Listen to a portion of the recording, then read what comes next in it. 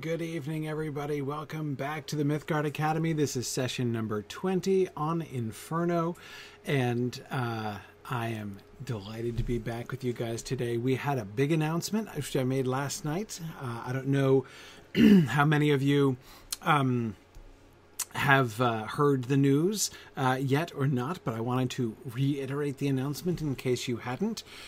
We have made the official decision that we are going to make MythMoot a hybrid event. We are, in fact, going to do an in-person component to MythMoot. We're going to open the doors and get together as a group for everybody who can. Now, keep in mind, we are going to make a completely combined hybrid event. So we're going to be working very hard to integrate the experience for folks who can be there and will only be participating digitally, can't be there and will be participating digitally, and those who can be there. So that's sort of the fun adventure for this year. So I'm actually kind of looking forward to that. That's going to be a lot of fun to do. But anyway, we are definitely getting together. And yes, David, I did not get knocked out. I had my first vaccine yesterday, my first shot yesterday. So I was not positive if it was going to affect me in last night's class, but it didn't. I was fine. It's all good. So anyway, we are definitely, I'm definitely excited about MythMoot this year. So MythMoot 8, of course, I wanted to recommend everybody to look out for the call for presentations. The call for papers and presentations at MythMoot. Go to signumuniversity.org/MythMoot, and you can find our call for papers there. We've been receiving many enthusiastic submissions this year, so that's been really exciting. We're looking for we're definitely interested to see people's submissions. So anyway, yes, Arthur, I'm not sure exactly when you'll hear back, but soon. I know they're going to be talking about that soon, so I definitely wanted to recommend that again. Anyway, so just wanted to repeat the big news that we're definitely moving forward. I'm really excited. I am just delighted to be starting things up. And of course, this means I'm fully planning to return to at least our US-based regional moots next year too. So we're going to start our regional moot cycle again. We'll be doing, I don't know if how soon international travel is going to be, a reasonable thing again. I'm hoping sooner rather than later, but not knowing, I'm not making definite plans. I really am hoping we can do, we had several moots planned. We had Dragon Moot in Wales planned. We had Nippon Moot in Japan planned. We were working on Maple Moot in Toronto. Those are all things that had to be canceled over this last year. I would love to start those up again. But at the very least, we are looking to get back into our regular moots again, our regular domestic moots again. So anyway, that's definitely something that I am very excited about. Wanted to make sure that you guys were aware of. The other thing I wanted to talk about is some to warn you, because okay, we're not exactly at the end of Inferno yet. We still have a few weeks to go. So, we still have a good month. It'll probably be like the beginning of May when we're done with Inferno, I think, because I'm not going to be here the last week of April. So I'm going to be missing the last week. So I only got 3 sessions in April. And like after tonight, am I going to be done in 3 sessions? No, I don't think so. So it'll probably be a session or 2 in the beginning of May. But here's the thing.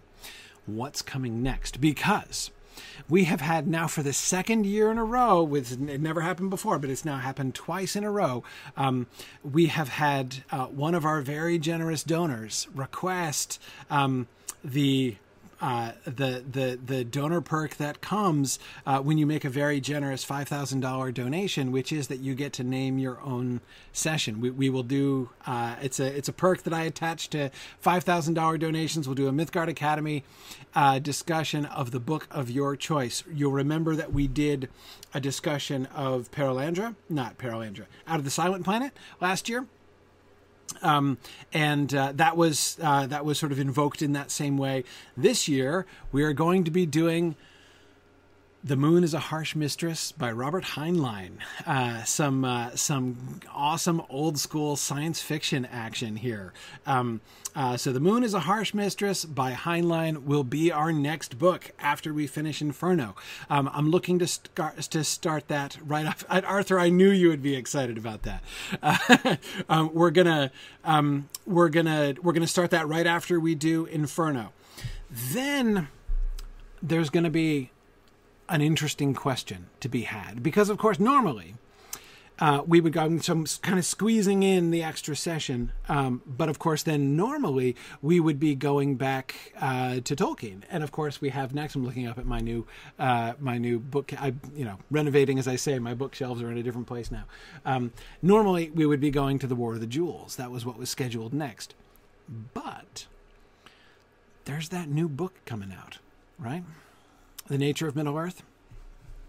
And I don't know about you, but I'm really excited to read through that. And I was kind of thinking, maybe we deviate. Maybe we jump in and do that, like as soon as it's released. Wouldn't that be fun? Like as soon as that gets released, we start going through it week by week.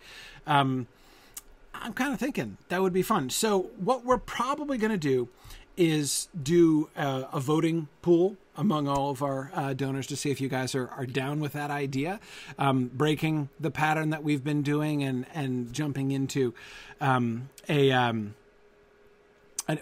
yeah, David says, I can't believe your completionism will allow such heresy. Well, look, yeah, I'm sorry. We're going to get back to it, right? We've got the War of the Jewels and the Peoples of Middle-earth, but I am not convinced that there is sufficient reason to wait until after we've done the last two volumes to do the, to counterbalance, like doing this fresh book right when it's new and newly released, like, whew. And I've heard some like steamy things about it, like I've heard rumors. I was doing an interview with a Tolkien YouTube channel based in Brazil. And I was talking to one of the hosts, was the guy who's actually doing the Portuguese translation of The Nature of Middle-earth. And so he didn't spill too many beans, but he was telling me that there's some surprising things in there, and I believe it. So anyway, I'm excited. So we'll see. I say we'll probably do a voting thing. We'll probably have, rather than doing an open vote, for open nominations and stuff, there'll probably be a couple specific propositions that we'll ask you guys to vote on, whether we should, whether we should do a particular, what you guys think on sort of for our next couple books here. And then we'll, after that one, we'll get back to voting in general, but it just seemed like a kind of exciting opportunity. I mean, there have been other Tolkien books, of course, that have been released while we've been carrying on here in the Mythgard Academy, right? I mean, while we've been doing this, the Beren and Luthien book was released, the Fall of Gondolin book was released, but most of those, they didn't contain new stuff. Right? I mean, we'd already discussed in the Mythgard Academy itself, almost all the texts that are in those volumes, right? So, I mean, it's not that there's nothing cool in those, but it wasn't the same. It was not the same situation, right? This is interesting. This is different. So, new fun stuff. We'll see. Anyway, so I just brainstorming. We'll see what the people say, and we'll let you know. So we'll be in touch soon about the voting for that. Anyway, all right.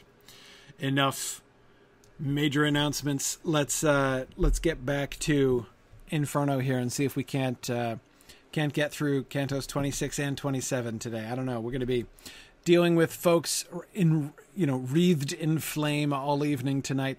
We're done with snakes. That's the good news, is that we're done with snakes. But on to fire. All right. It grieved me then, and grieves me, and now grieves me again, when I direct my mind to what I saw. And more than usual, I curb my talent, that it not run where virtue does not guide. So that, if my kind star, or something better, has given me that gift, I not abuse it. As many as the fireflies, the peasant, while resting on a hillside in the season when he who lights the world least hides his face, just when the fly gives way to the mosquito, sees glimmering below, down in the valley, there where perhaps he gathers grapes and tills, so many were the flames that glittered in the eighth abyss, I made this out as soon as I had come to where one sees the bottom. Whoa. Okay. That's quite a sentence. Right, it's 2 sentences, I know, but still, that's a lot of syntax. Let's do it again. First, the first sentence is about himself, and the second sentence is about what he's describing, right? It grieved me then, and now grieves me again, when I direct my mind to what I saw. And more than usual I curb my talent, that it not run where virtue does not guide. So that, if my kind star, or something better, has given me that gift, I not abuse it.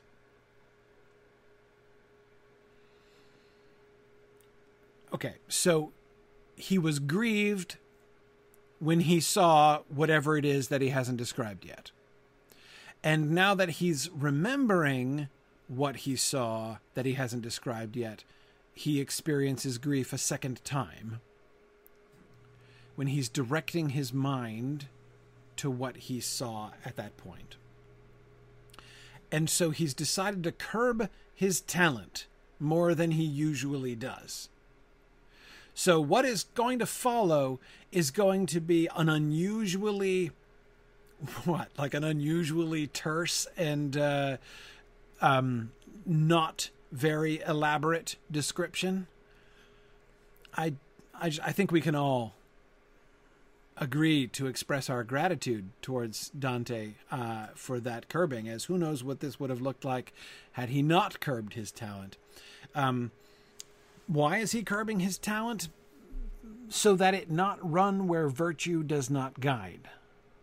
So that, if my kind star, or something better, has given me that gift, his talent, I assume, the gift of poetical expression, I not abuse it. Okay, so he's curbing his talent so that he doesn't abuse it. Because he wouldn't want to abuse his talent. Naturally. Okay, he doesn't want to abuse his talent. That's why he's curbing it more than usual. Because he was grieved. No, it doesn't say because. Fact. It grieved him then and it grieves him now. And so he was grieved, point 1. Point 2. I'm going to curb my talent more than usual. I'm going to keep this tone down because I don't want my talent to run where virtue does not guide. So the danger here is what's the point? What would the abuse of what abuse of his talent does he appear to be guarding here? Where that it not run where virtue does not guide. Okay. He acknowledges he's been given his talent is a gift given to him by either his kind star, that is presumably a kind star, not meaning the star that was kind to me, but his natural star, the star under which he was born, his natal star, or something better. Okay. Sure. It would be an abuse to allow his talent to run where virtue does not guide. Now, I curb my talent, and I believe that the metaphor there is to like rein in his talent, right? He's not going to give his talent its head. He's going to remain firmly in hold of the reins, right? So as to not let his talent take him to where virtue does not guide. That would be the abuse in question. Okay. Fine. I guess. Except, if this is curbing, I don't know what non-curbing looks like. As many as the fireflies, the peasant, while resting on a hillside in the season when he who lights the world least hides his face. What are we talking about? So, while resting on a... Okay. He who lights the world. The sun. Okay. When the season when he who lights the world least hides his face. Summertime. Okay. Summertime. The peasant, while resting on a hillside in summertime. Right. Okay. As many as the fireflies, the summertime hillside resting peasant. Just when the fly gives way to the mosquito, sees glimmering below, down in the valley. There where perhaps he gathers grapes and tills, so many were the flames that glittered in the eighth abyss. Okay. As many as the flies the peasant sees, glimmering below, down in the valley, so many were the flames that glittered in the eighth abyss. Okay. He, Dante, looking down, is like the peasant looking down in summertime at just when the fly gives way to the mosquito, which, by the way, is a charming way to describe dusk, right? Isn't it? When the fly gives way to the mosquito. I mean, I think a lot of us can relate to that.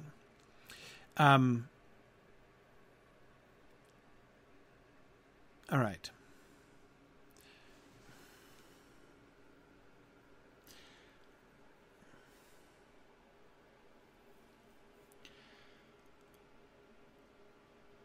You see what I'm doing here, right? The first thing that I'm doing is making sure we're understanding it. Because you remember, that's easy. It's an easy mistake to make.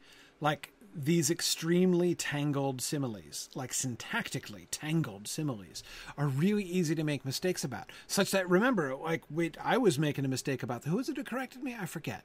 I'm already forgetting. Somebody was correcting me that when I was looking at that long hoarfrost simile that he was making, right? And I was like making a mistake as to like who was supposed to be which, right? It's really easy to make mistakes if you don't try to keep everything straight. So the literal level of this simile is, I looked down into the eighth abyss and I saw as many flames glittering down there as a peasant looking into a valley at dusk in summertime sees fireflies glinting in the valley. Okay, so that's the simple comparison that he's making. But obviously there's much more here than just the simple comparison, right? All of this, the indirection of his language, as we talked about this before, the indirection of his language all pushes us in particular ways. Like each piece of indirection pushes us in different ways. No, I'm not saying like contradictory ways, but like they're all important. They all add up to the overall poetic effect that he is getting at here, right?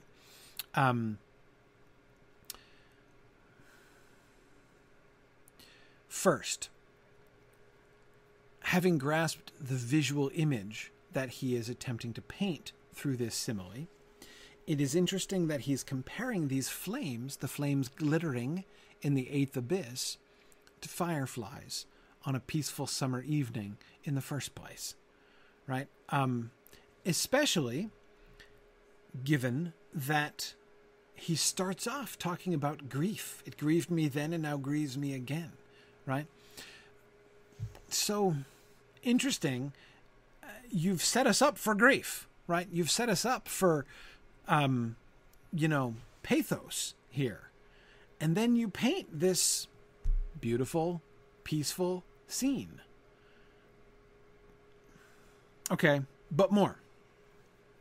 I mean, it is at least very visibly evocative, right? Imagine seeing a valley glimmering with fireflies, right? The flashing of the little light, the flashing specks of light all over the valley as you're looking down from a hill. It does really convey a powerful sense of these flames glittering in the bottom of the abyss. Although you'll notice specifically he is comparing he doesn't say like the shade is the same. He's not saying the light is the same. He's saying the number is the same. So many were the flames. He didn't say they were of the same kind. He doesn't say they're of the same color, right? But of course he has gone very far out of his way to invite us to imagine this, right? So why are we supposed to be juxtaposing this particular peasant scene with, the flames in the eighth pouch?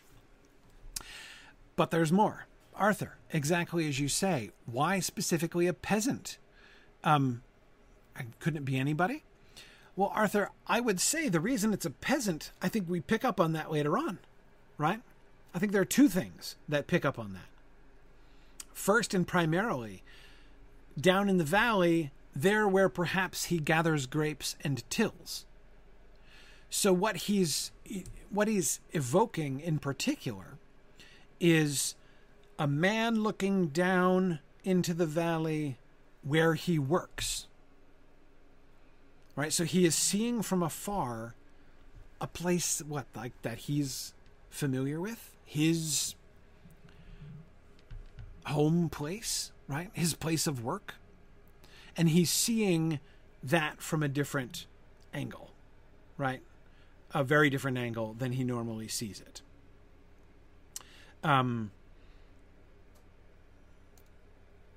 Yeah. Farmers, Kit. Exactly. Okay. So now I said there were two reasons I thought why the peasant was relevant. The other, I think, potentially, is just where the fly gives way to the mosquito. And although, Arthur, I don't think that it's true that a nobleman doesn't necessarily notice flies or mosquitoes, I'm sure they do. I'm sure they did much more back then than they would now. But they're also not like out working in the middle of the fields, right? They probably still did a good deal less swatting of flies and mosquitoes while gathering grapes and tilling, right? Like this peasant did. So the way in which the time of day is characterized, and this is, of course, the next point that I wanted to get to, right? The whole just when the fly gives way to the mosquito, which has got to be the least romantic way to describe dusk I've ever heard in my life, right? And it's a very pragmatic way of marking it, right? And I can't help but say a very pessimistic way, right?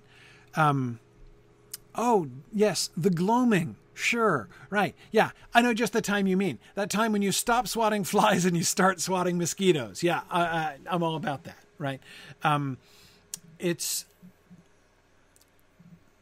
a peculiar way of looking at this, right? And puts us in a particular frame of mind, which again, I can't help but connect to the gathering grapes and tilling, right? To the manual labor that is done down in the valley where this is happening. One effect of this, of course, potentially seems to me to be highlighting the comparative peace of the scene, right? Remote from a distance. You're not down amidst them. Presumably they're both flies and mosquitoes still lurking around, right at the transition time, but you're not down among them, right? You're up on the top of the hill and you're looking down and you're seeing this beautiful, peaceful, glimmering valley at dusk. in the summertime, so it's going to be a warm evening, right? And there again, we have another piece of we have another piece of indirection.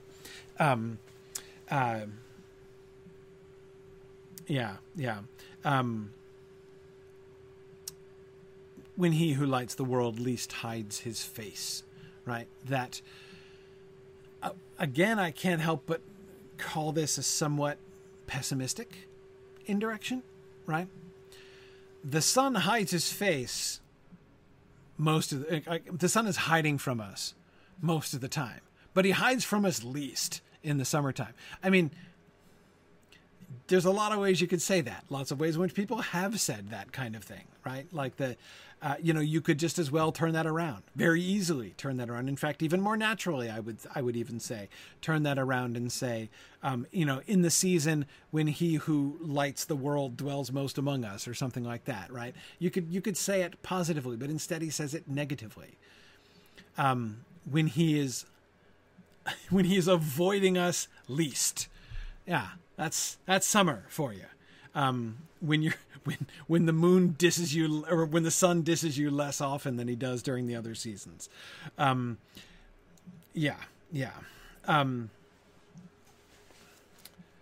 Yes. Now, David, that's a really interesting point. The light of the world can also refer to Jesus, and that is true. And the connection between Jesus and the sun, of course, English poets especially love that particular, because it's a pun in English. The light of the risen sun, for instance, is a very favorite kind of pun for Christian English religious poets. But anyway, but yes, you're right. He who lights the world is a way, in an indirect way, to refer to Jesus as well. And David, of course, we should remember where we are, which is hell, right? Where he who lights the world, in either sense, does not show his face. Did once, right? Doesn't again. So, yeah, I think that could be relevant.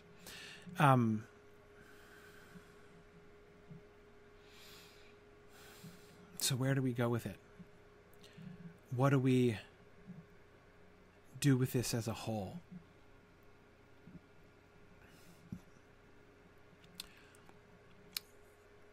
Peace contrasted to labor, but all of these negative, and I mean negative with the sun, I mean negative, not bad, I mean as opposed to like an absence as opposed to a presence. And he's positioning himself, he's sort of implicitly comparing himself, he's paralleling himself to the peasant, the laboring fly and mosquito swatting, or whether or not they swat, I'm not sure, Carrie. Yeah, he's putting himself in that position.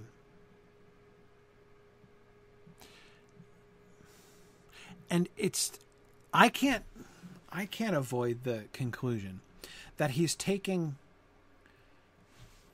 describing a scene which should be horrifying and grief-inducing, as he suggests in the first line, and he's first comparing it with a beautiful, lovely, peaceful, bucolic scene, but then he's making the peaceful, lovely, bucolic scene kind of awful, right, with his flies and mosquitoes, and least hides his face, and with the memory of the laboring peasant down in that same valley.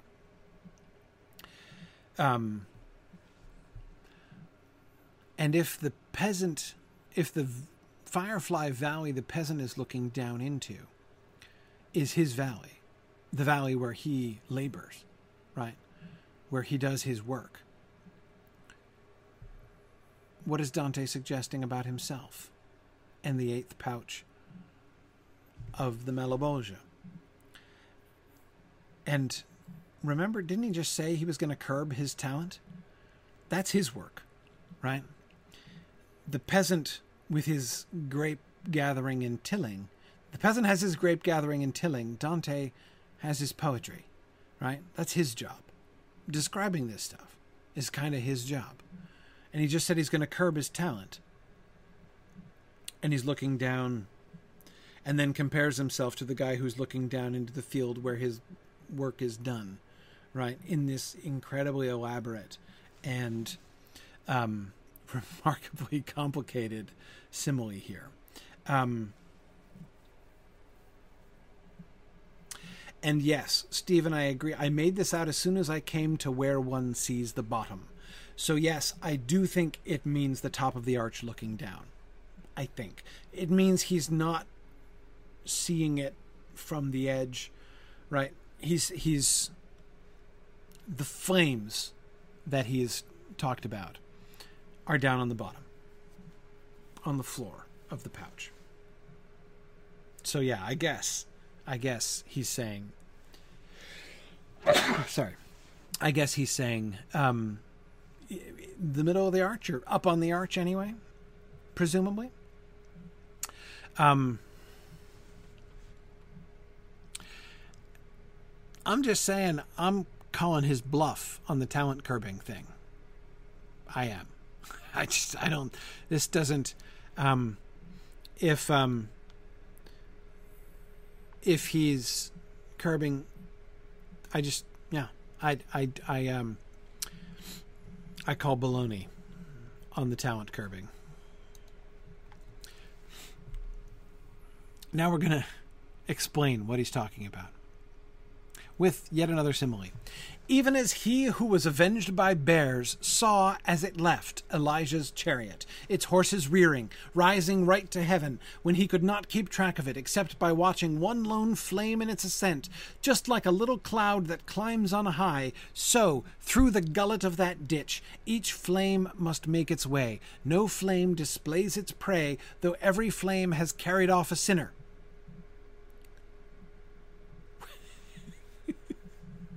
Okay, so this simile gets me even more. Okay, this simile is a Bible quiz.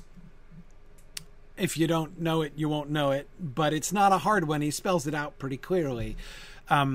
He's talking about the prophet Elijah, right? And Elijah is extremely famous. He did many very famous, he took part in many famous stories. But the story that is being explicitly alluded to here was Elijah being borne up into heaven on a fiery chariot. Elijah is super famous because he's one of two people in the entire Old Testament who went straight to heaven without dying first. The serious Bible quiz is, who's the other guy? Elijah's the easy one. Who's the other guy? Enoch. Very good. Very good. Devorah and Sarah and William. Yes, Enoch is the other guy. Enoch, he's very briefly mentioned in Genesis 5. But yeah, that's it. That's it. Enoch, who walked with God and was not. That's exactly right. That's exactly right. So anyhow, yeah, so the two of them went straight to heaven without dying. That was important. Flaming chariot borne off into heaven. And Elisha, his kind of apprentice prophet, who was his companion at the time, watched him, right?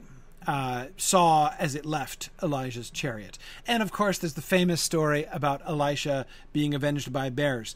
The story so rarely covered in Sunday school flannel graphs.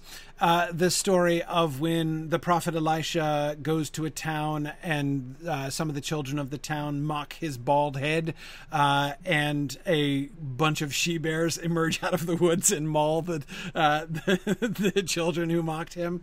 Like I said, it's rarely. I've always wanted to see a good Sunday school, a good like a Sunday school room that had that painted as a mural. You know, I've never seen that. yeah, so that was Elisha or Elisha. I think I always have pronounced that name wrong. But yeah, no, that was Elisha avenged by bears. Anyway, so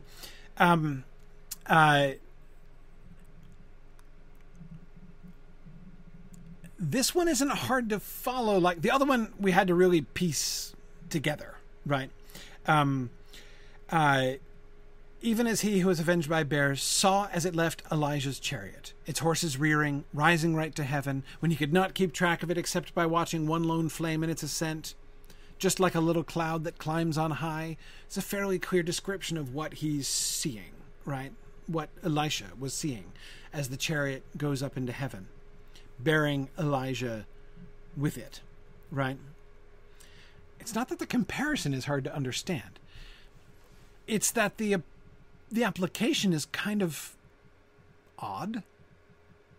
So, through the gullet of that ditch, each flame must make its way. No flame displays its prey, though every flame has carried off a sinner. So, just like Elijah, the prophet of the Lord, who was taken alive into heaven on a flaming chariot, just like Elijah in his flaming chariot, are the sinners in flames in this. Isn't it kind of the opposite? Right? I mean, it's just, doesn't it? It's weird. That's weird. Isn't that weird? I think that's weird. Why are we comparing? Yes, there's flame involved, right? And okay, when Elijah's flaming chariot was distant, when he could not keep track of it, when all he could see was like a flame in the distance of the sky, and he knew Elijah was there inside the flame, it was, sure, a little bit like what he's describing here, these individual large flames with people inside them, each one with a person inside. Yes, but it's not very like Elijah, is it? I mean, again, it's kind of the opposite of Elijah. No, Arthur, I'm not trying to confuse. Yes, Elisha is the one who's on the ground. Elijah is the one who's in the chariot. And Elisha was the one who was avenged by bears. I'm sorry if I misspoke and created any confusion earlier on. Anyway, I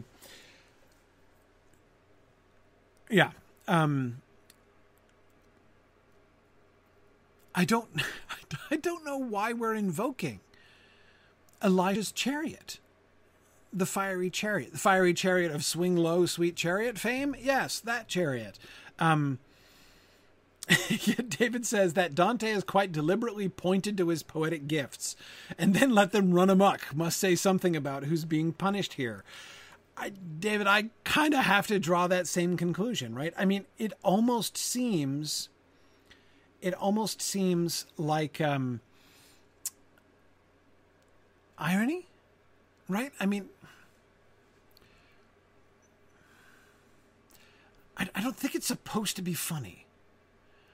It's not quite that far, but it seems almost like that, right?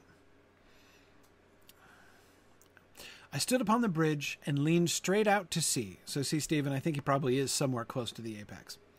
And leaned straight out to sea. And if I had not gripped a rock, I should have fallen off without a push. Once again, like he's almost fallen into this circle, right? Again, Dante seems to connect himself. Again, he is like the peasant looking down into the valley, which is his field of work, right?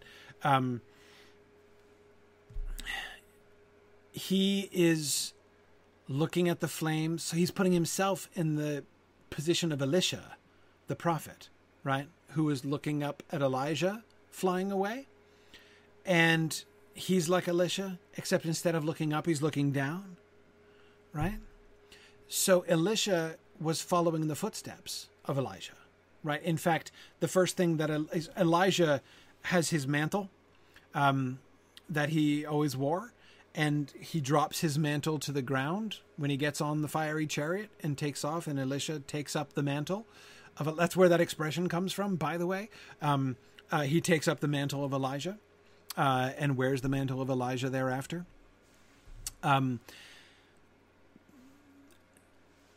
Now he's paralleling himself to Elisha watching Elijah, except instead of one prophet watching the spiritual progress towards heaven of another prophet, Dante is looking at the sinners enwreathed in flames. He's not looking up, he's looking down.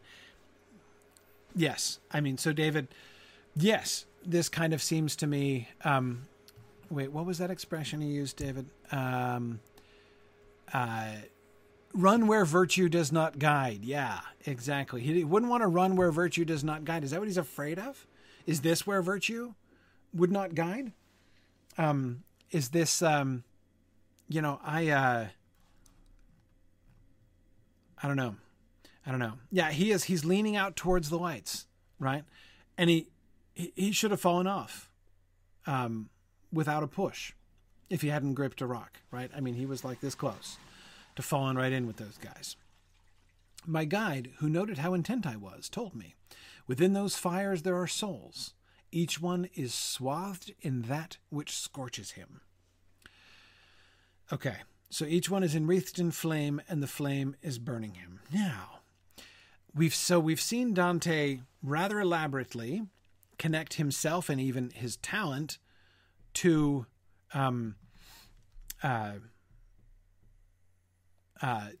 the sinners in this on this field, in this valley, right? Yeah, Stephen. See, now you're getting it, Stephen. Stephen says he grasps onto a rock, or a capital R rock, the reason he's not condemned to hell. Yes, allegorically speaking, what is the rock that he gripped that prevented him from falling, right? Yes, Jesus, Beatrice, and then Jesus, right? On two different levels of allegory. Virgil and Jesus, yeah, any number of ways in which we could go with that. But that's just how you do allegorical reading. Okay, who's here? My master, I replied. On hearing you, I am more sure, but I'd already thought that it was so. I had meant to ask, who is within the flame that comes so twinned above that it would seem to rise out of the pyre Eteocles shared with his brother? He answered me, within that flame Ulysses and Diomedes suffer. They who went as one to rage now share one punishment.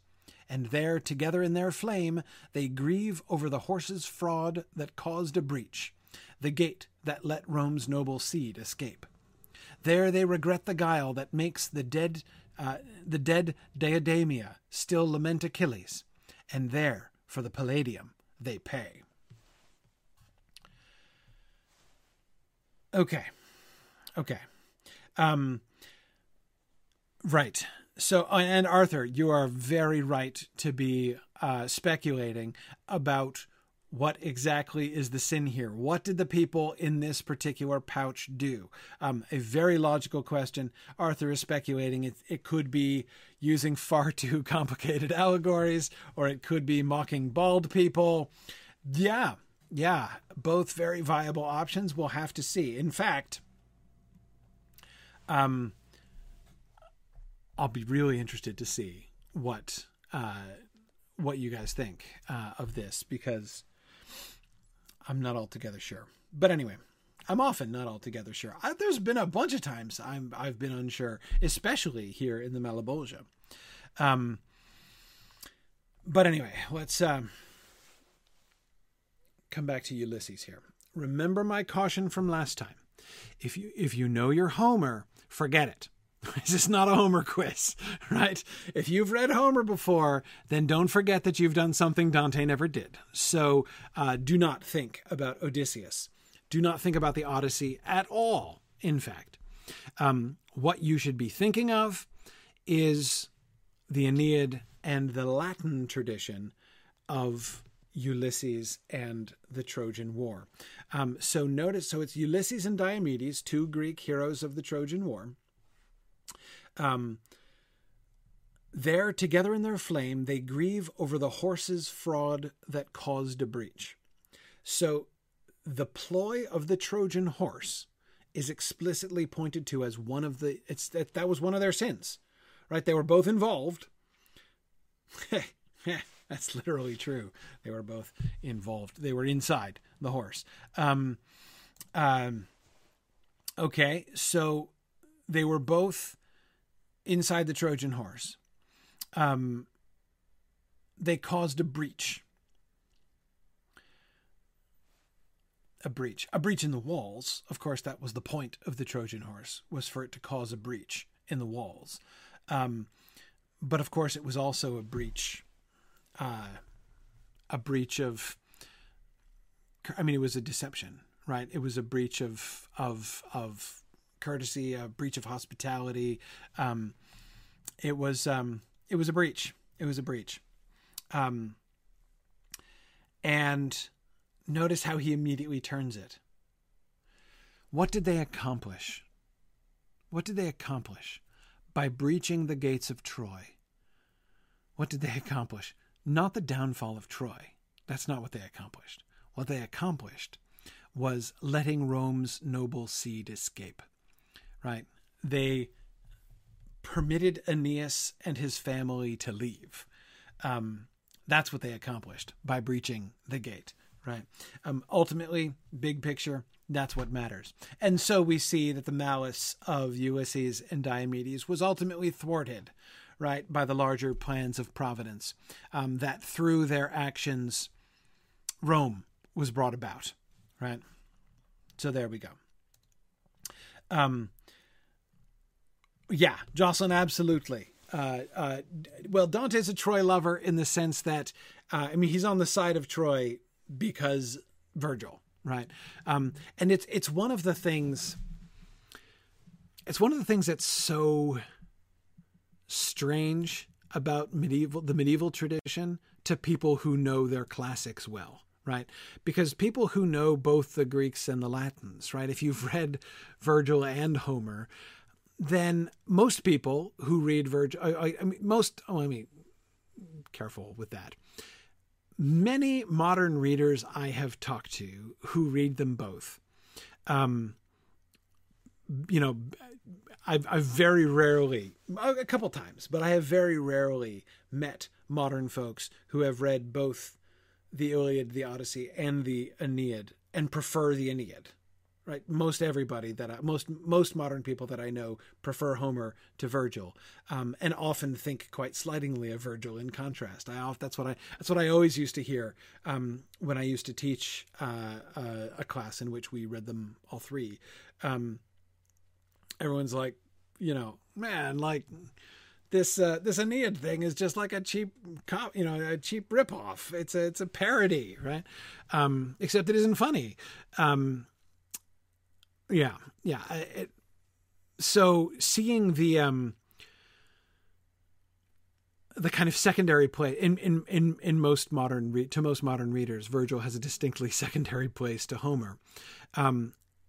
So it makes it really hard to wrap your brain around the medieval perspective, which is 100% pro-Aeneid because they'd never even read Homer, right? So, their entire it's hard for us even to imagine a world in which the Aeneid backwards and forwards and you've never read Homer in your life, right? I mean, there are very, very few modern people who have ever been in that position before. So it's strange. It's strange. But Michael says that was dogma in my freshman classics class. Yeah.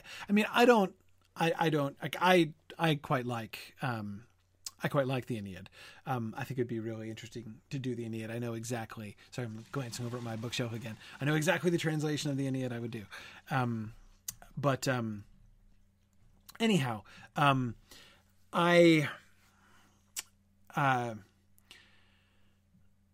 it's weird. It's hard to understand. So yes, is he pro-Troy? Yeah, he's pro-Troy. But again, everyone in the Middle Ages was systemically pro-Troy. There wasn't even another way to be, really. The Greek side had no defenders. Basically, it was unanimous opinion in the Middle Ages. Yeah.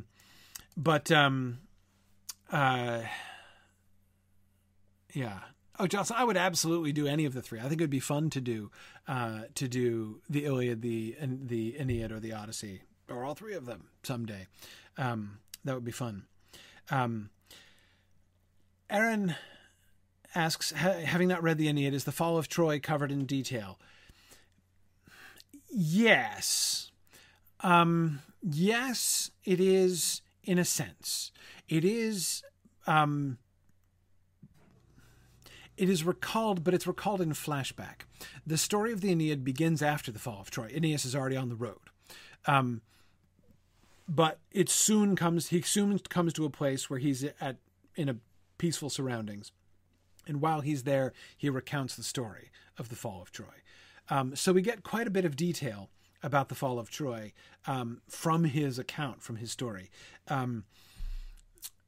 But it's what he does not do.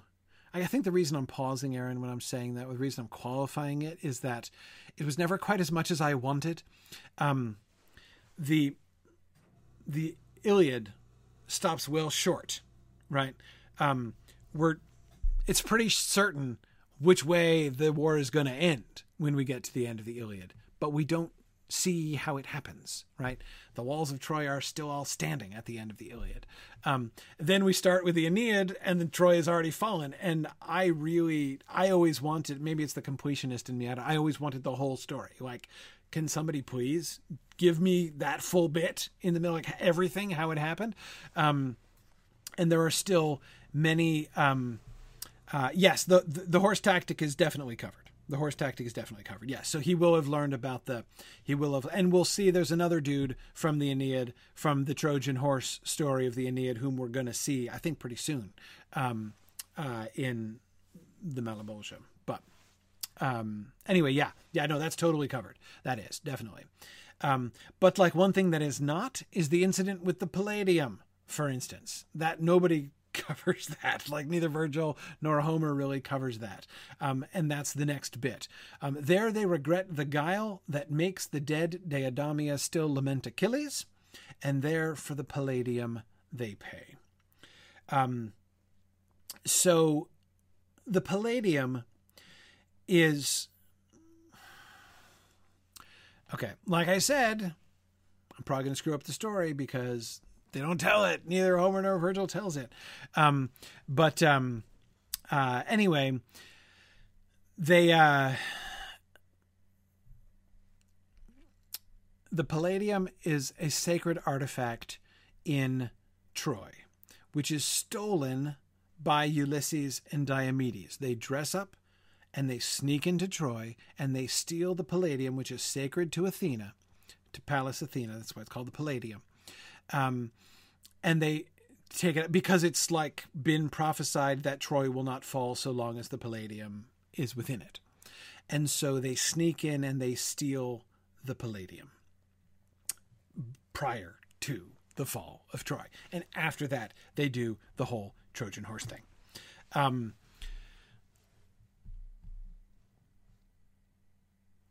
So what was their sin? The horse's fraud? The Palladium. They are paying for the Palladium. They regret the guile. Guile, fraud, theft. Okay. Well, let's listen to what he has to say, Ulysses. You two who move as one within the flame, if I deserved of you while I still lived, if I deserved of you much or a little, when in the world I wrote my noble lines, do not move on. Let one of you retell where, having gone astray, he found his death. This is Virgil speaking, of course. If I deserved of you while I still lived, if I deserved of you much or a little, when in the world I wrote my noble lines, do not move on.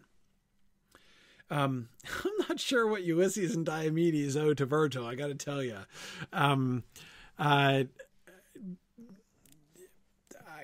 I think if I were Ulysses, I might have some kind of harsh words for Virgil, to be totally honest with you. And I can't imagine that Virgil's his number one fan either.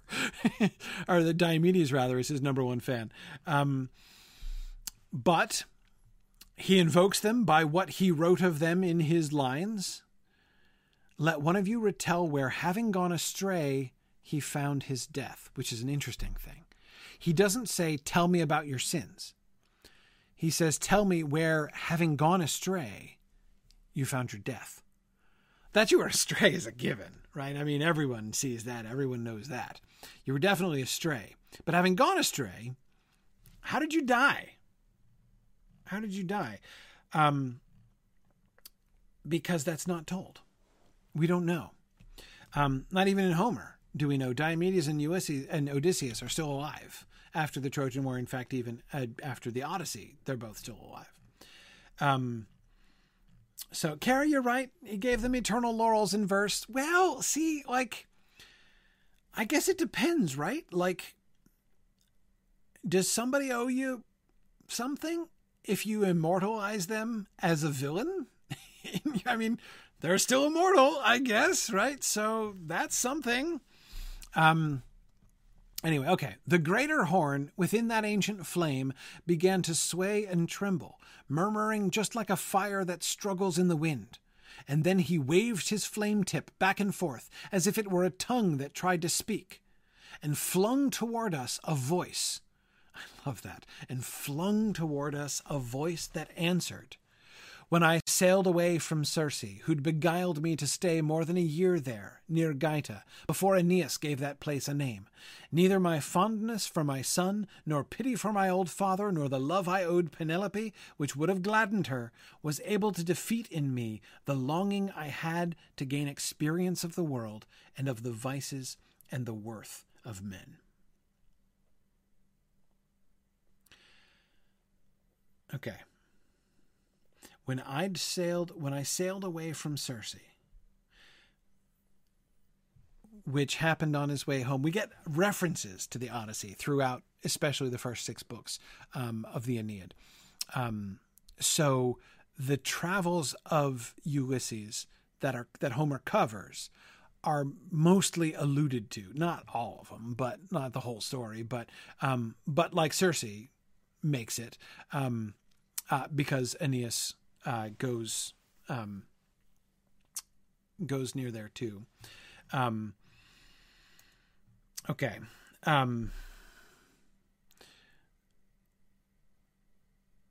When I sailed away from Circe, and when he sails away from Circe is when he gets home. Neither my fondness for my son, nor pity for my old father, nor the love I owed Penelope, which would have gladdened her, was able to defeat in me the longing I had to gain experience of the world and of the vices and the worth of men. He's talking about what happened after he went home. He doesn't say, I chose not to go home, right? He was none of those things, the fondness for his son, pity for his father, the love he owed to Penelope. None of that was able to defeat in me the longing I had to gain experience of the world and of the vices and the worth of men. He wanted to travel more. So he abandoned his family and set out again to gain experience of the world. Is this involved in his sin? And I and my companions were already old and slow when we approached the narrows where Hercules set up his boundary stones, that men might heed and never reach beyond. Okay, so explicitly, this is the very end of his career. Ulysses is telling how he died, right? So he gets back home to Penelope. The Odyssey has happened, right? Again, we don't know anything about the Odyssey, but we know that it happened. We know that he had this long journey and finally made it home. Again, that's in Virgil. So we know that he got home, but we don't know what happened to him afterwards, right? Ulysses explains, we approached the narrows where Hercules set up his boundary stones that men might heed and never reach beyond. The Pillars of Hercules, of course, are the end, the tip of Africa and Spain, the end of the Mediterranean, right? The end of the known world. Those were called the Pillars of Hercules, and it was thought to be warnings, exactly as he says here, that men might heed and never reach beyond. Exactly, yeah. Straits of Gibraltar, that's it.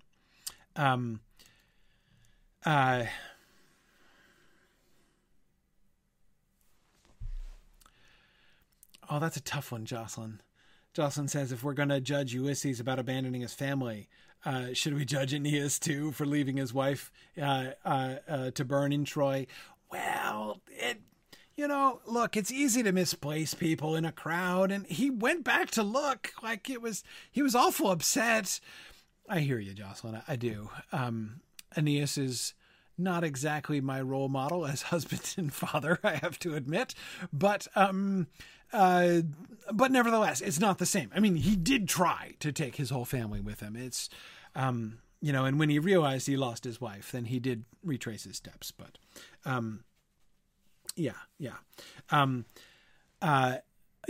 this I believe to be a Dante creation, Aaron. This is now Dante making stuff up.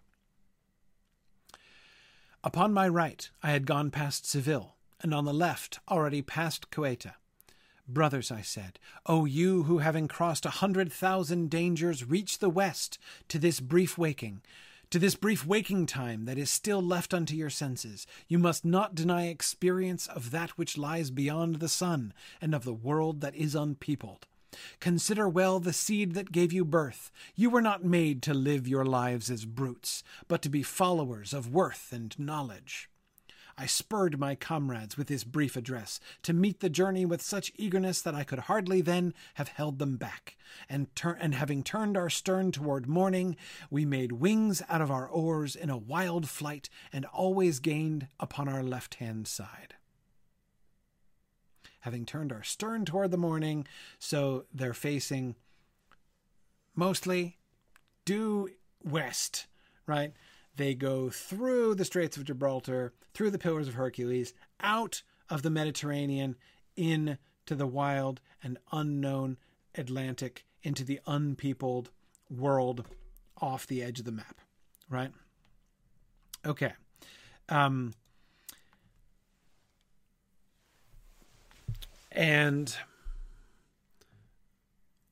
they're always gaining on their left-hand side. So they're going mostly due west. Well, west by southwest, right? They're kind of drifting to the south as they go, right? They're always gaining on their left-hand side. Okay.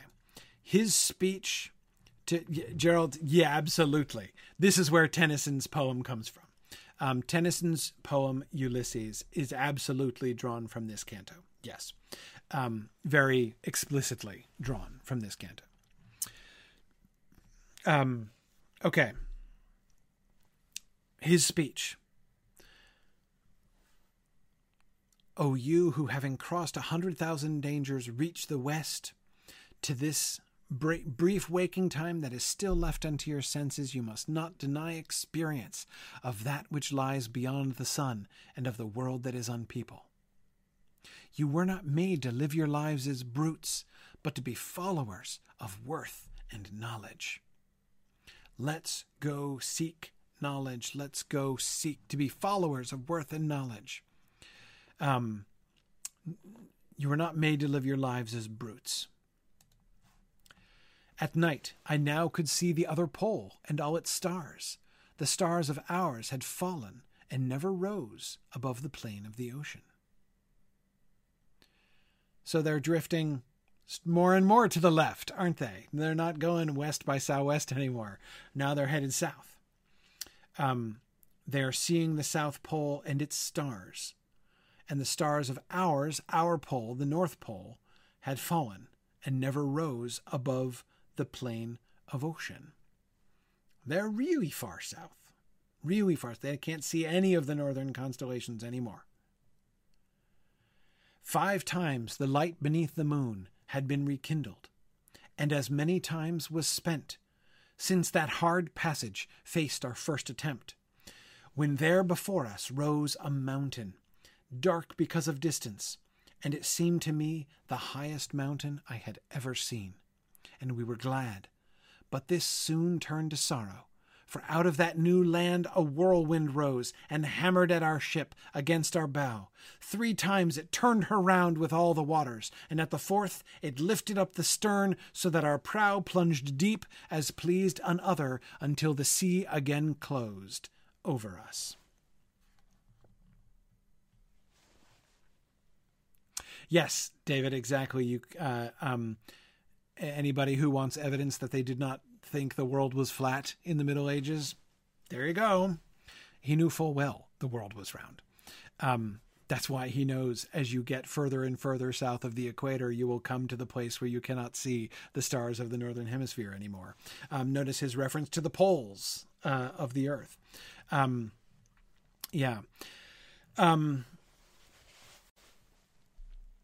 Finally, they come upon a mountain, the highest mountain he had ever seen. And we were glad. But this soon turned to sorrow, for out of that new land a whirlwind rose and hammered at our ship against her bow. 3 times it turned her round with all the waters, and at the 4th it lifted up the stern, so that our prow plunged deep as pleased another, until the sea again closed over us. So they came to the forbidden shores of this incredibly high mountain, but before they, in their inappropriate journey beyond the boundaries set to mortals, could land on the shores here beyond the edge of the world, beyond the end of the human realm, they are engulfed and swallowed and taken down. I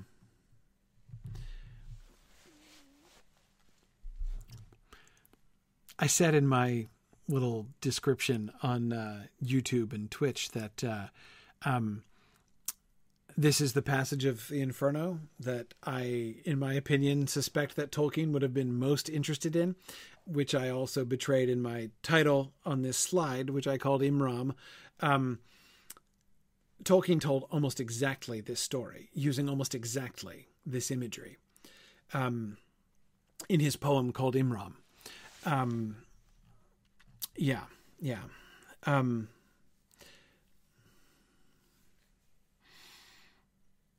William, you've exactly got it.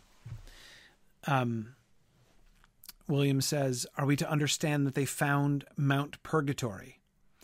Yes, that's what happened. That's what happened. Ulysses and his elderly companions arrived at Mount Purgatory, which is at the South Pole, FYI. Fewer penguins, more souls of the dead. And they die. They are swallowed up by the sea, not permitted to land, and they are taken down as pleased another. Arthur assume he means God, right? But he doesn't name him because he doesn't know him. He's Ulysses. What does he know about God, right? But somebody else, right? Until the sea again closed over us.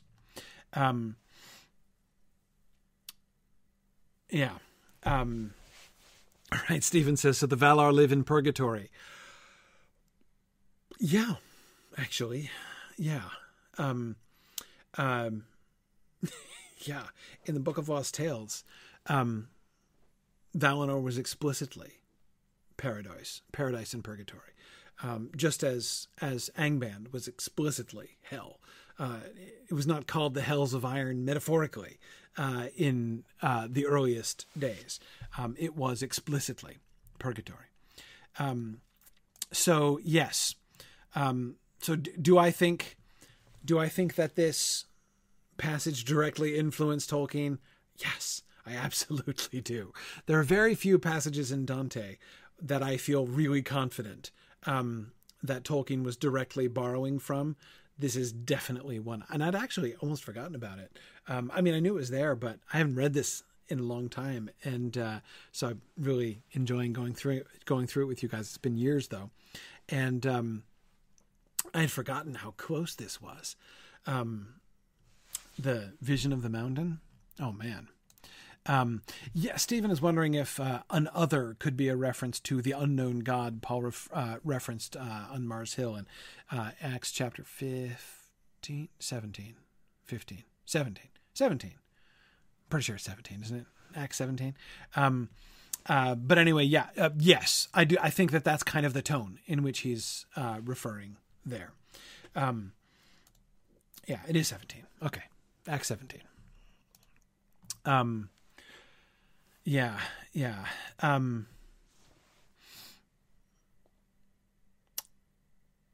William says, so purgatory has always existed, even though it wasn't being used until Christ's death or resurrection. No, it was. Purgatory's always been there.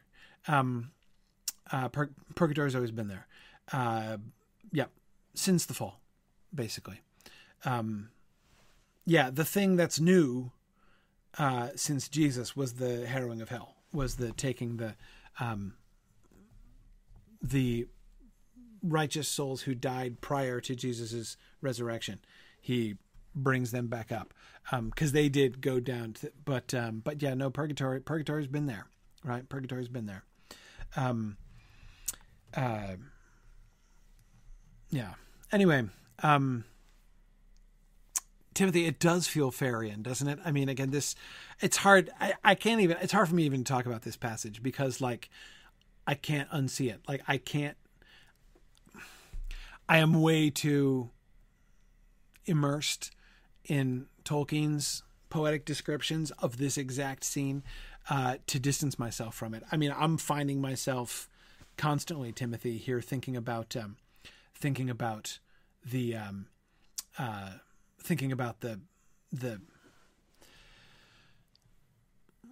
about Valinor and Taniquetil and Faerie. Like, I can't not think of that. So I have a hard time here, but,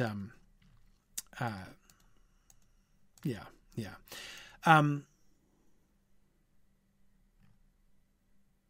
I think we'll learn a little bit more about this later, but Aaron, no, you're right. I mean, yes, you're right that purgatory wouldn't have been in use because everybody who died went down to limbo beforehand. So they wouldn't have been in purgatory before that time.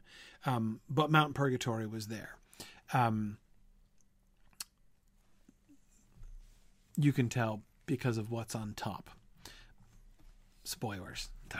I don't want to spoil what's on top of Mount Purgatory before we read it, in case we ever do.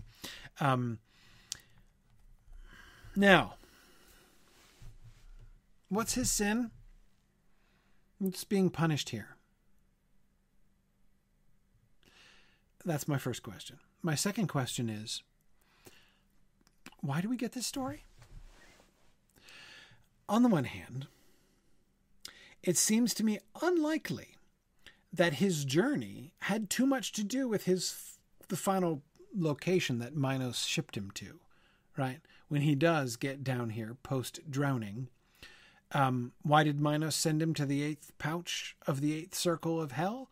I don't think it had anything to do with his journey. And the reason I don't think it had anything to do with his journey is because Diomedes didn't come on his journey, and he and Diomedes are joined at the hip. They share a flame, right?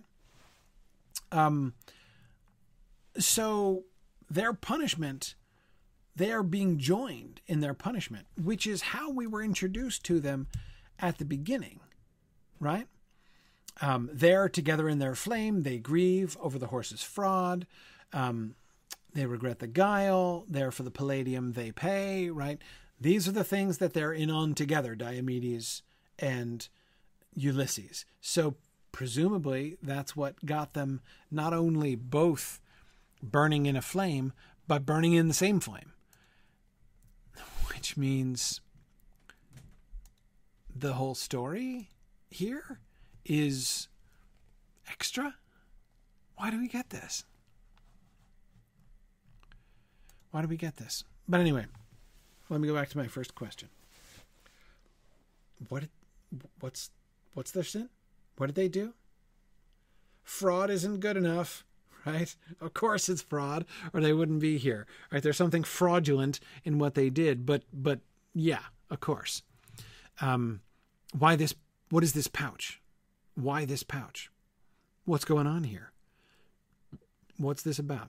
Fraud, yes. Malice, yes. But again, those are the bigger categories, not the specific thing. Conspiracy to fraud. Well, William, we can't rule out theft. We're back to theft again. I thought we did theft in the last one. They did steal the palladium. Oh, wait, but that was sacrilege. Oh, shoot. So was the other guy in the last one. Oh, man.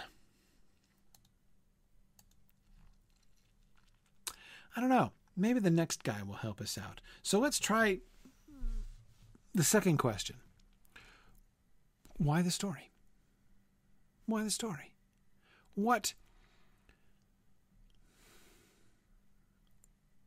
Why do we need to hear the story of Ulysses' last journey and his death? Yeah, Stephen, I'm exactly with you.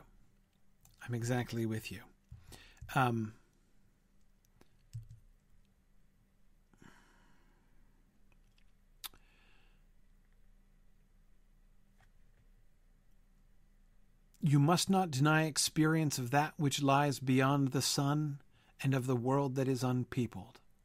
You were not made to live your lives as brutes, but to be followers of worth and knowledge.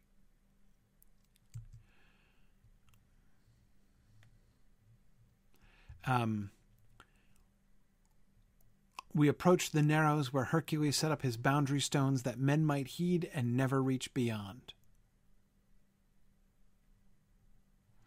You must not deny experience of that which lies beyond the sun.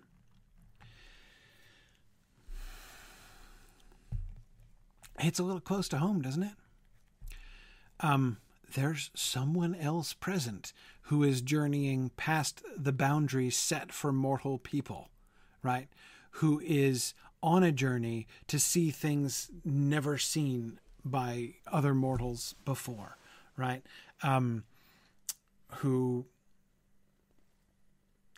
is gonna end up at Mount Purgatory, in fact, right? Indeed, where Ulysses was denied, right? On the shores of Mount Purgatory, when Ulysses' ship goes down, Dante's going to arrive at the shores of Mount Purgatory and will not be drowned, right? And remember the curbing of the talent and the connection between him and the almost falling in, but except for he was holding on to the rock and all that stuff, right? I cannot help but think that Ulysses' description of his last journey is directly parallel to Dante's own journey. Evokes the danger that he's in. The parallels between this moment and the Geryon moment, right? Remember the Icarus and what's his face? Phaeton, right? The Phaeton and Icarus stuff with Geryon as he's sailing down into the circle of fraud. The connections between fraud and allegory, between fraud and his Geryon, the effigy of fraud in his own verses.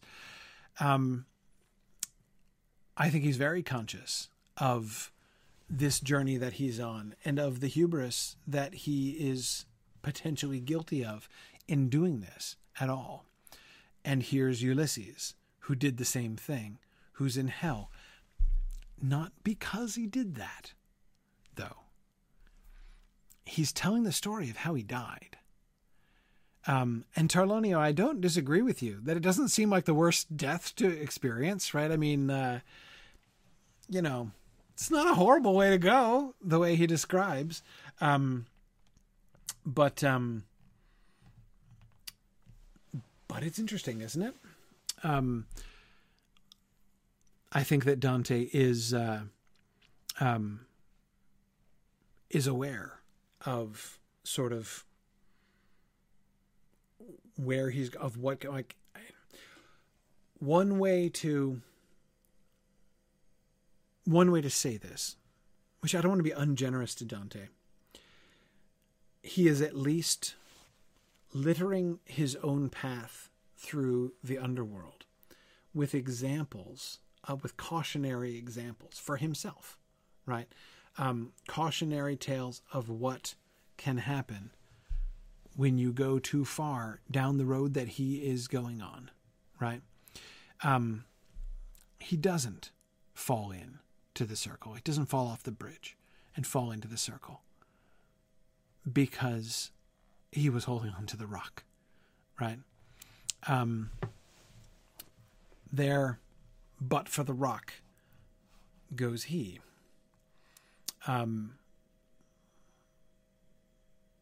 So what is there sin? I don't know. Let's keep going. The language of the fire. I love this description. This is the next canto. The flame already was erect and silent. It had no more to say. It's Ulysses' flame. Now it had left us with the permission of the gentle poet, when just behind it came another flame that drew our eyes to watch its tip because of the perplexing sound that it sent forth.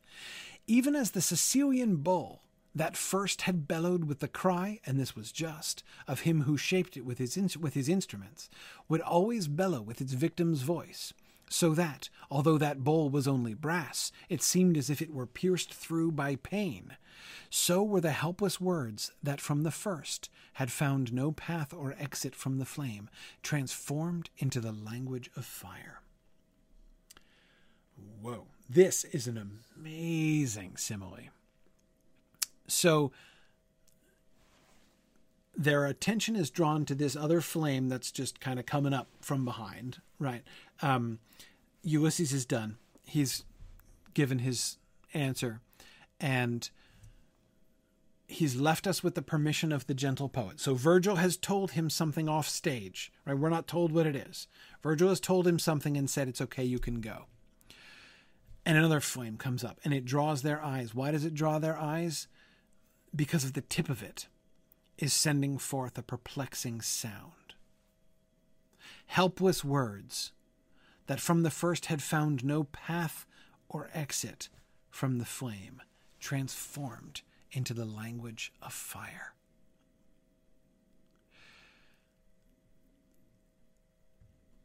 They don't.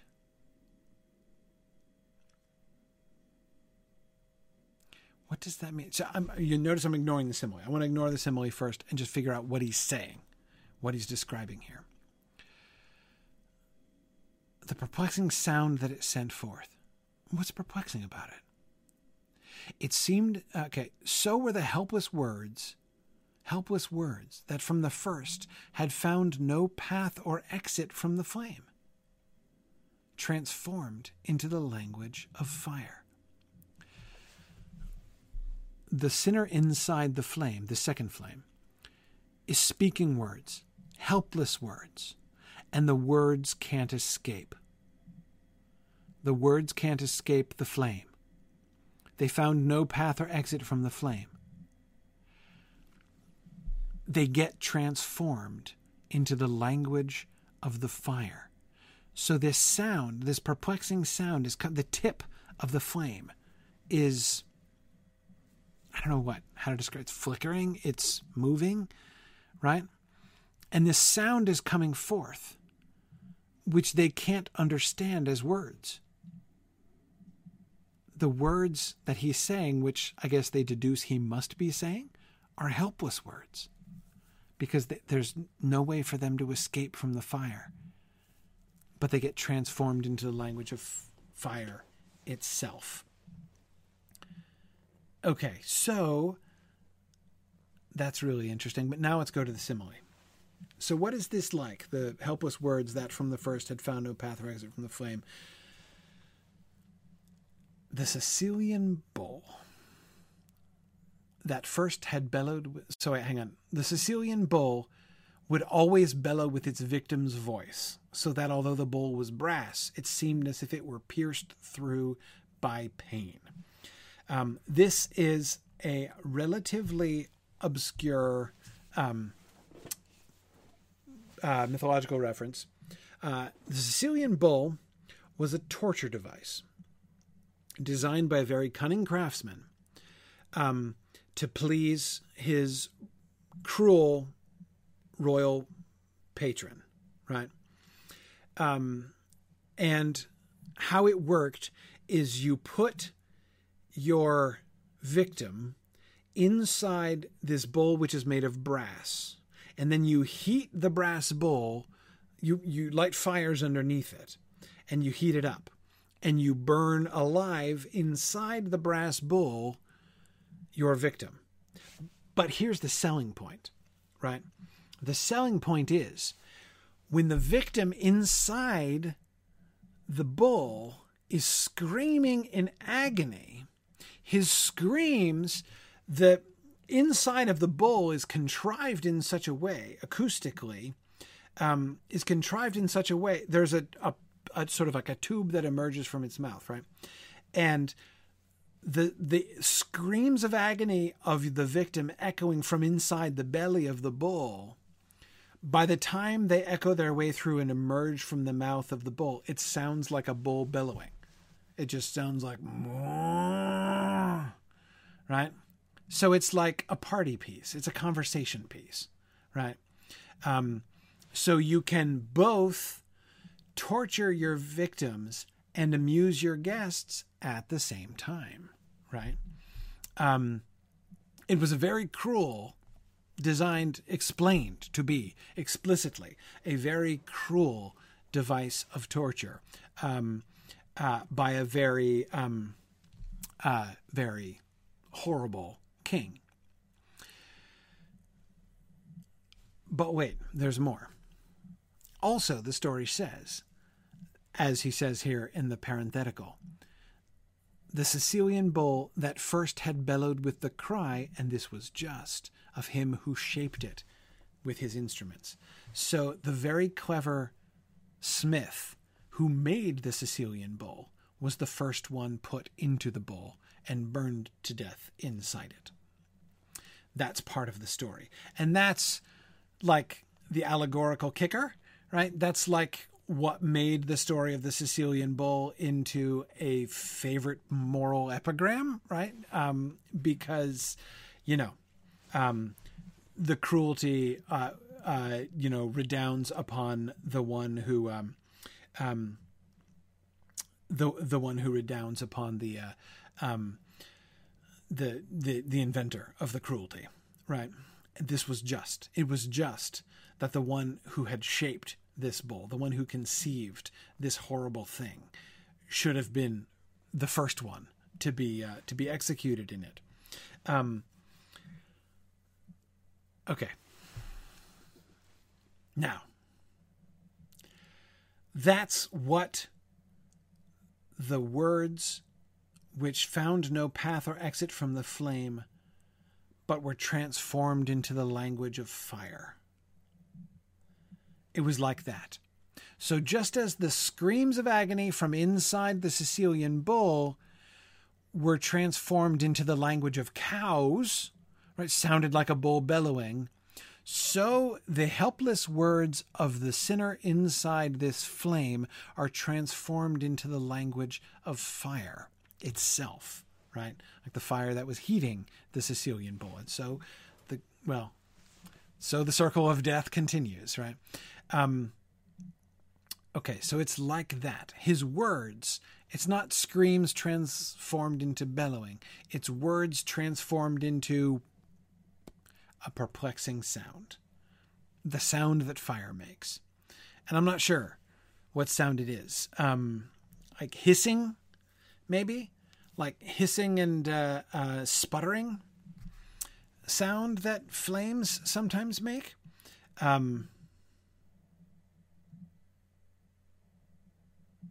Yeah, Carrie, I know what you mean. That's like sometimes when a pocket of pitch inside a log in a campfire releases a wavering scream. I know exactly what you're talking about.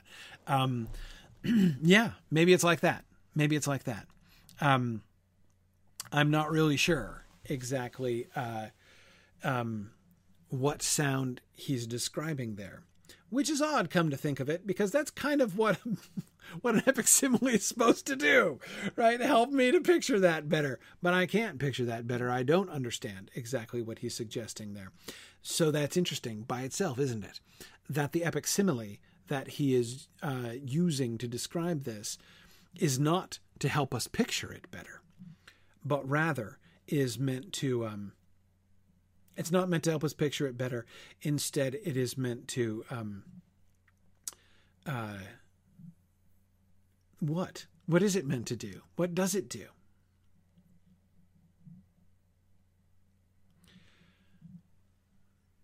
Help us to imagine the situation better? Now, here's the kicker.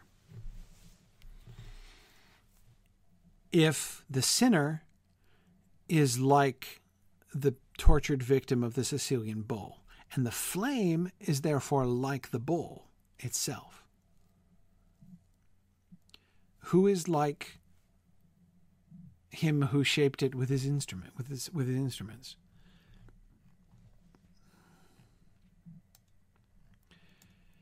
It kind of sounds to me like him who almost face planted in this pouch to begin with, doesn't it? Who shaped this? Dante shaped this. Mr. I'm curbing my talent shaped this, right? With the talent that he doesn't want to lead him away from the path of virtue.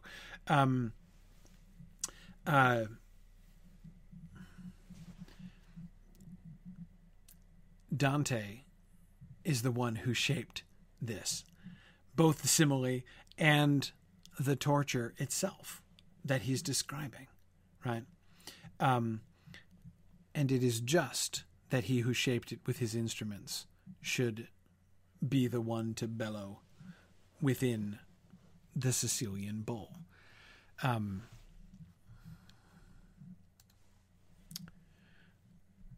Okay, who is this dude?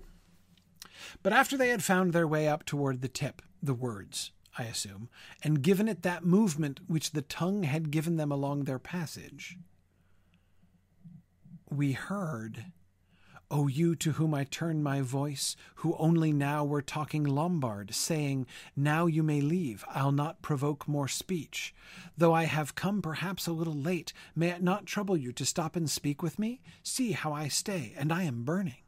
If you have fallen into this blind world but recently, out of the sweet Italian country from which I carry all my guilt, do tell me if the Romagnoles have peace or war. I was from there, the hills between Urbino and the ridge where Tiber springs. See what we just got? We just got what Virgil said to Ulysses. Now you may leave, I'll not provoke more speech. So Dante doesn't tell us what Virgil said to Ulysses after the fact. This dude, the language of fire. So first, the words, the helpless words, found no path or exit from the flame, are transformed into the language of fire. All we're hearing is, what, spitting and hissing? Probably. But after they had found their way, that the words worked their way up to the tip of the flames, and given it that movement which the tongue had given them along their passage. So the tip of the flame moves like a tongue and speaks the words of this guy. So now the flame is becoming his, well, not spokesperson, his instrument, his, I don't even know what. Is there a word for that? His synthetic tongue, his vicarious tongue. And Stephen, if we weren't, I know you mentioned this a long time ago. If we weren't thinking about Pentecost and the tongues of flame before, we absolutely should be thinking about them now, right? And arguably we should have been thinking about them, as you were suggesting, much earlier on. I think Timothy was talking about that too. Thinking about speaking in tongues, right? Yeah, Timothy, exactly. Tongues of flame. Absolutely. Yeah. So yes, the weird sound comes from the body of flame, and the intelligible words come from the tip of the flame, which is moving like a tongue. I think so. And the flame tip tongue, addresses Virgil, who's a Lombard, right? He's from Mantua. It says, hey, you're speaking Lombard just now, right? I heard you. You said, now you may leave. I'll not provoke more speech. Why do we get the words of Virgil to Ulysses so indirectly as this? Why do we... Oh, and by the way, this image that I've been sitting in front of for like 2 weeks now, this is the woodcutting of this. They're looking just down at the flames. This is a terrible image. I totally disagree with this image, right? Dante, look at Dante. This one's Dante. You can tell by his nose, right? This one's Dante. Look at him, bashfully standing back there, discreetly looking down, right? He's supposed to be leaning over and almost falling in. That guy looks in no danger of falling in, right? And that's terrible. I strongly disagree with that image. Anyway, so why is it that this dude, the fire-tongued dude, gives us the words of Virgil to Ulysses? I don't know. I find that kind of fascinating. See how I stay, and I am burning. Won't hurt you to stay, will it? If you have fallen into this blind world but recently. Are you new here? You must be new here, right? You've fallen into the sweet Italian country from which I carry all my guilt. Yeah, I'm from Italy too, right? That's where I did all my guilty things. Tell me what's going on. Tell me what's going on up there. Okay. After the flame, in customary fashion, had roared a while, it moved its pointed tip this side and that, and then set free its breath, still speaking that way.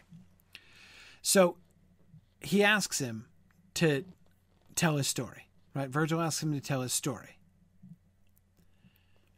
And then it roars a while, and then set free this breath. So the roaring seems to be the language of the flame, right? It's almost like we're hearing a translation. First it speaks in fire talk, and then the pointed tip translates for us, right? Into Italian, presumably. And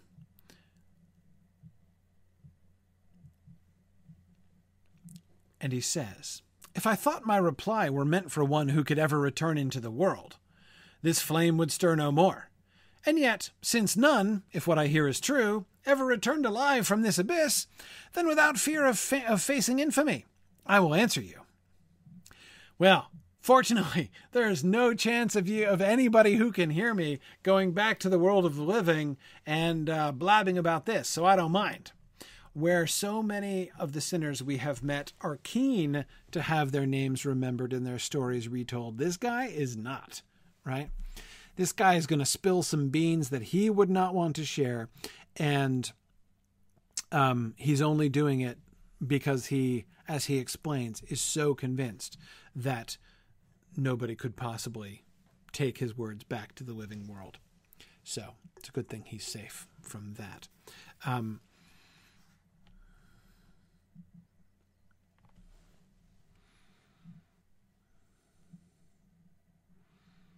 What does his overconfidence say? What is the thrust of this irony? But yet indeed one has come who can return into the world. That which you believe impossible is possible because of the one who is with us, because there is an Italian. And of course, also ironically, Virgil isn't who he thinks he is, right? Virgil lived and died long before this guy did, right? And yet he's like, hey, do you have are you familiar with current events in Italy? Can you update me? Ironically, he's asking Virgil, right, for a recent update about the situation in Italy, when in fact there is indeed a contemporary Italian present who can tell him, but who is also, in fact, alive and able to bring his infamy back into the living world. I'll keep going. I was a man of arms, then wore the cord, that is, he became a Franciscan friar. Believing that, so girt, I made amends.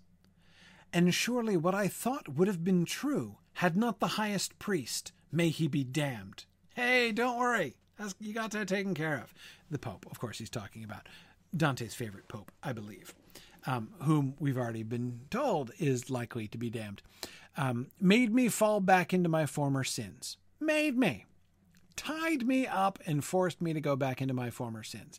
And how and why? I'd have you hear from me. While I still had the form of bones and flesh my mother gave to me, my deeds were not those of the lion, but those of the fox. The wiles and secret ways, I knew them all, and so employed their arts that my renown had reached the very boundaries of earth. Oh, well, that's good. So he got really famous. That's a good thing, right? We're supposed to believe that's a good thing. But when I saw myself come to that part of life when it is fitting for all men to lower sails and gather in their ropes, what once had been my joy was now dejection. Repenting and confessing, I became a friar, and poor me, it would have helped. Poor me. That's this guy's epitaph, for sure. Exactly, Arthur. The Pope made me do it, right? I mean, like, how that's like the oldest story in the book, isn't it? Yeah. Timothy, I agree. This circle focuses so much on speech and language and tongues. I definitely think that's got to have something to do with the sin, right? It's just got to. These are definitely people who are sinning with words in some way or other, right? But just as Constantine on Mount Soracte to cure his leprosy sought out Sylvester, so this one, that is, remember, the Pope, sought me out as his instructor to ease the fever of his arrogance. He asked me to give counsel. I was silent. His words had seemed to me delirious. And then he said, your heart must not mistrust. I now absolve you in advance. Teach me to batter Palestrina to the ground. You surely know that I possess the power to lock and unlock heaven, for the keys my predecessor did not prize are two. Then his grave arguments compelled me so, my silence seemed a worse offence than my speech. And I said, since you cleanse me of the sin that I must now fall into, Father, that I must fall into, Father, no, long promises and very brief fulfillments will bring a victory to your high throne.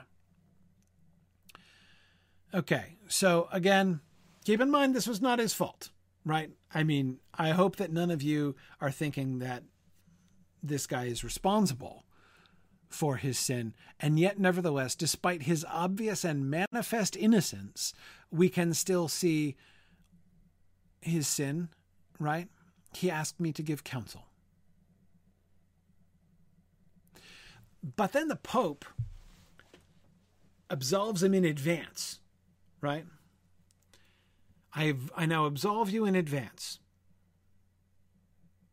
I possess the power to lock and unlock heaven. Hey, he's the Pope. He possesses the keys to lock and unlock. Whatever he shall bind on earth shall be bound in heaven, right?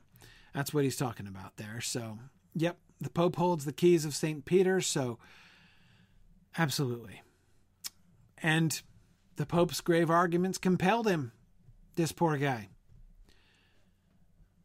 So he gave his counsel. He gave his advice. So what was the sin?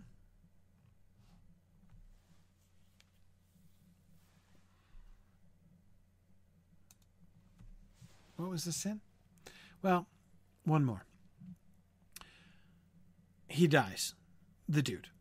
Fire tongue dude dies. Then Francis came. So St. Francis comes to collect him. Isn't that nice? Nice to see St. Francis paying personal attention to each one of the devotees of the order that he founded. Then Francis came as soon as I was dead for me. But one of the black cherubim told him, "Don't bear him off. Do not cheat me. He must come down among my menials. The counsel that he gave was fraudulent. Since then I've kept close track to snatch his scalp. One can't absolve a man who's not repented, and no one can repent and will at once. The law of contradiction won't allow it. Oh, miserable me, for how I started when he took hold of me and said, 'Perhaps you did not think I was a logician.' He carried me to Minos, and that monster twisted his tail 8 times around his hide, and then, when he had bit it in great anger, announced, 'This one is for the thieving fire,' for which and where, you see, I now am lost. And in this garb I move in bitterness."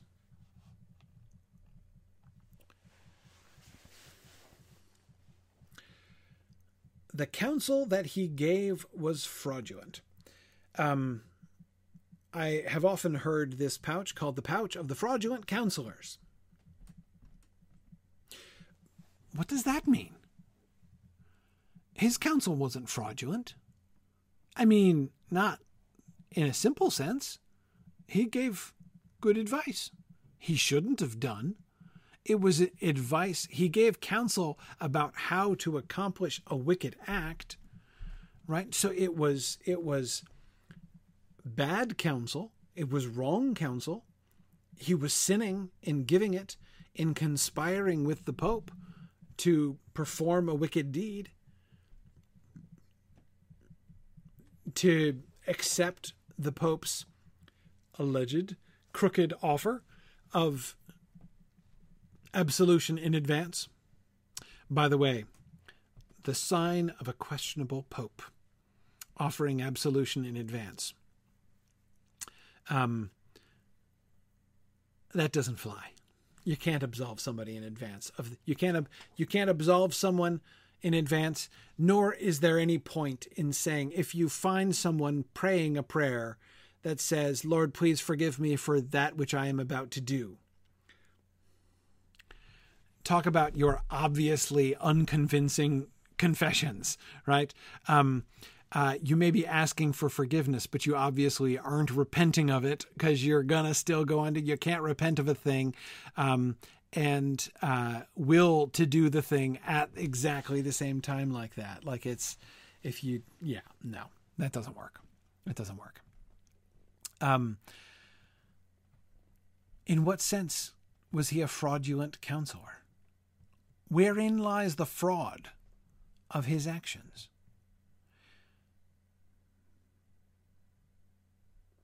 How was he fraudulent? And of course, what about Minos? I called this slide a glimpse into the process, because this is the first time we get a first person. I mean, the suicide kind of told us about getting flung down into the 7th circle and landing and growing as a tree. But we get dialogue from Minos. We get St. Francis and the demon debating about his soul at the hour of his death. This is good stuff right here, right? Minos says this one is for the thieving fire. The thieving fire. What does that mean? The fire is thieving? The fire steals? It's surely not the fire for those who do steal, but of course now I'm thinking about the Palladian. Ulysses and Diomedes did steal the thing.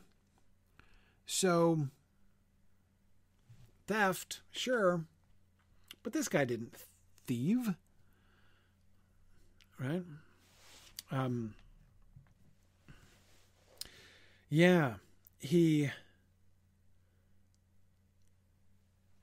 Marilyn, I agree with you. And again, I come back to Timothy's point, Timothy on YouTube's point.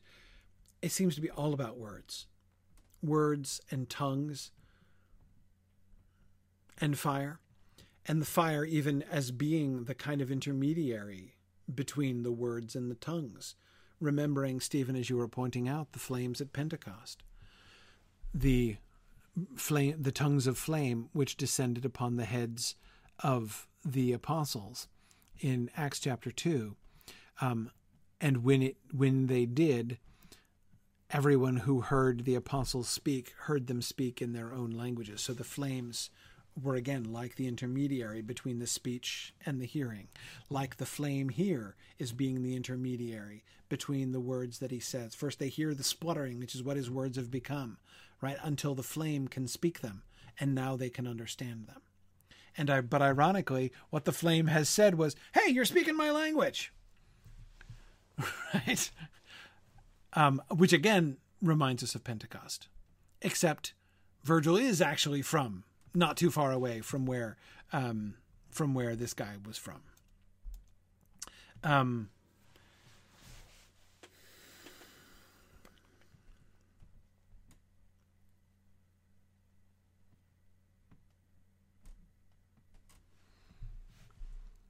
I don't know, but it's late. Next time, I will begin by asking, so what was their sin again? The burning flame people? What patterns can we see? What exactly does this add up to? And isn't it interesting, by the way, how cagey Dante has become about this? Even at the beginning of the Malebolgia, he was quite explicit, like with the seducers and panderers, right? About, who they were and what their sins were. We've been forced to guess and to put some effort into guessing. Again, most schematics that I've seen modern editors draw, they usually label this casually, the pouch of the fraudulent counselors. But again, I see where they get that, right? But that's not even a thing that makes... Who was Ulysses defrauding by his counsel, right? That's not exactly... a fraudulent counselor sounds to me like somebody who gives fake advice, right? Someone who deceives you, who claims to be giving you good counsel, but is deceiving you when they're doing that. And yet, that's not what this guy did. Clearly not what this guy did. Anyway, we'll see. Next time, I will come back and I will start with that question. We'll reflect on these guys a little bit, and then we'll move on to Canto 28. So make sure you read 28 and 29 for next time. We'll see if we can do two cantos again. Thanks, everybody, for joining me tonight. I will see you guys again next week. Bye now.